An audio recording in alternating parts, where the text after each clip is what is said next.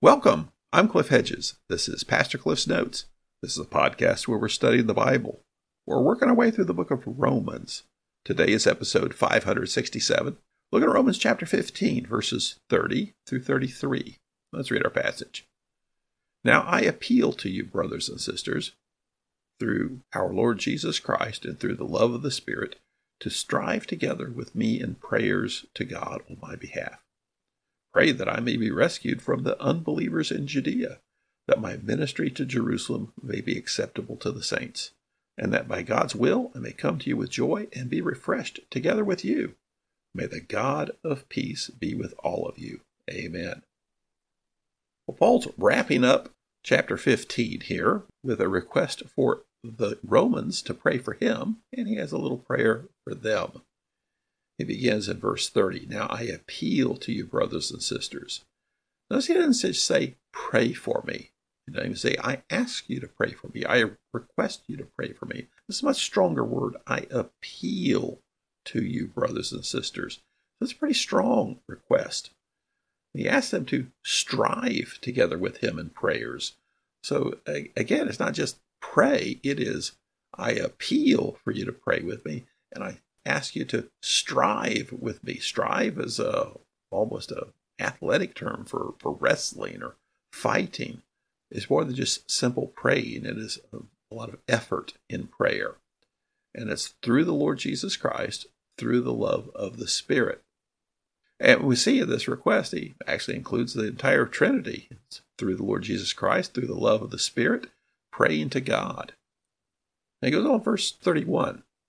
He gives them some instructions of what to pray about. Pray that I may be rescued from the unbelievers in Judea, and that my ministry to Jerusalem may be acceptable to the saints. So there's two separate pieces to this request for prayer. First is dealing with unbelievers. Pray that I may be rescued from unbelievers in Judea. Well, who would the unbelievers that he needs to be rescued from be? Well, he's talking about the Jews. The Jewish leaders in Jerusalem who are not Christians. So just the regular Jews, non-Christian Jews, these are unbelievers. They don't believe in Jesus Christ. And they are the ones that are going to be hostile to him. He knows that. He's developed a reputation. So if he shows up in Jerusalem, there's going to be some pushback. In fact, the fellow Christians in Jerusalem come up with a scheme to try and make Paul look more acceptable to the Jews in Jerusalem. He's going to sponsor a couple of guys who've taken a vow, and when they go to present themselves at the temple, Paul's going to go with them and pay their tax. And all of that is to make Paul look really Jewish, to make him more acceptable in the eyes of the local Jewish people. But he also asked that his ministry to Jerusalem may be acceptable to the saints. Why would it not be acceptable to the saints? The saints would be the believers in Jerusalem. And the majority of them are Jews. So the Jewish Christians in Jerusalem. Why would it be a challenge with Paul showing up with a lot of money for them? Well, he doesn't say, but likely the unbelieving Jews might be putting pressure on the Christian Jews with respect to this collection, that this is coming from those churches out there in Europe, in Greece, who they totally rejected the Mosaic law. They're a law-free group of people. And to accept this money from them might unduly tie you to them. Remember, in 2 Corinthians, that was the letter we last looked at before looking at Romans, Paul dealt with this issue of these super apostles in Corinth. Now, Paul is in Corinth now, shortly after writing 2 Corinthians. So this is an ongoing issue. These super apostles that were in Corinth were from Jerusalem. They were allegedly Christian Jews, but they were pushing for people to have to adopt Jewish practices. We call them Judaizers. The people demanding that, no, you cannot totally abandon Judaism. Even the Gentiles have to become Jews in order to really be Christians. So that's the kind of people he's afraid he's going to be dealing with, some of these very conservative Christian Jews who were still clinging to a lot of the practices of Judaism. So if they are swaying the people of the church in Jerusalem, then they may actually reject this collection that he's bringing. It goes on verse 32. So if all these things happen, he says, and that by God's will I may come to you with joy and be refreshed together with you. He wants to get through this challenge of Jerusalem so they can go on to Rome, continue with his ministry, spend a little bit of time in Rome, then go on to Spain, where it's his real call is to go to Spain to take the gospel to the ends of the earth.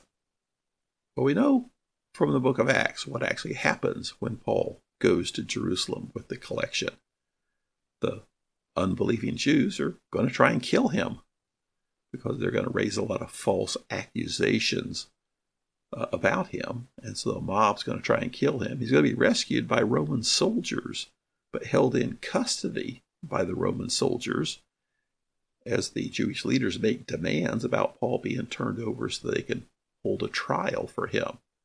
They get wind there's a plot to assassinate him, and so the Roman soldiers send Paul to Caesarea, where he is held for 2 years as a prisoner by the Roman governor. Then he does actually go to Rome as a prisoner. So Paul does go to Rome. Paul is rescued from the unbelievers, not in any way that he really is anticipating now, but it's interesting how God does answer these prayers. So you see some of the strength of the language here. Paul often closes his letters with requests for prayer. Pray that I may share the gospel. Pray that I may be bold enough to share the gospel. Pray for me for my ministry. Those are generally the way that Paul asks for prayer. This one's so strongly worded. I appeal to you to strive together with me in prayer. Paul seems to have a lot of worry about what's going to happen in Jerusalem. And as it turns out, with good reason, he's concerned about his reception with the unbelieving Jews, and that turns out to be the biggest problem. He's concerned about the reception from the believing Jews, from the Christian Jews. Turns out they do accept him, and they do seem to accept the offering.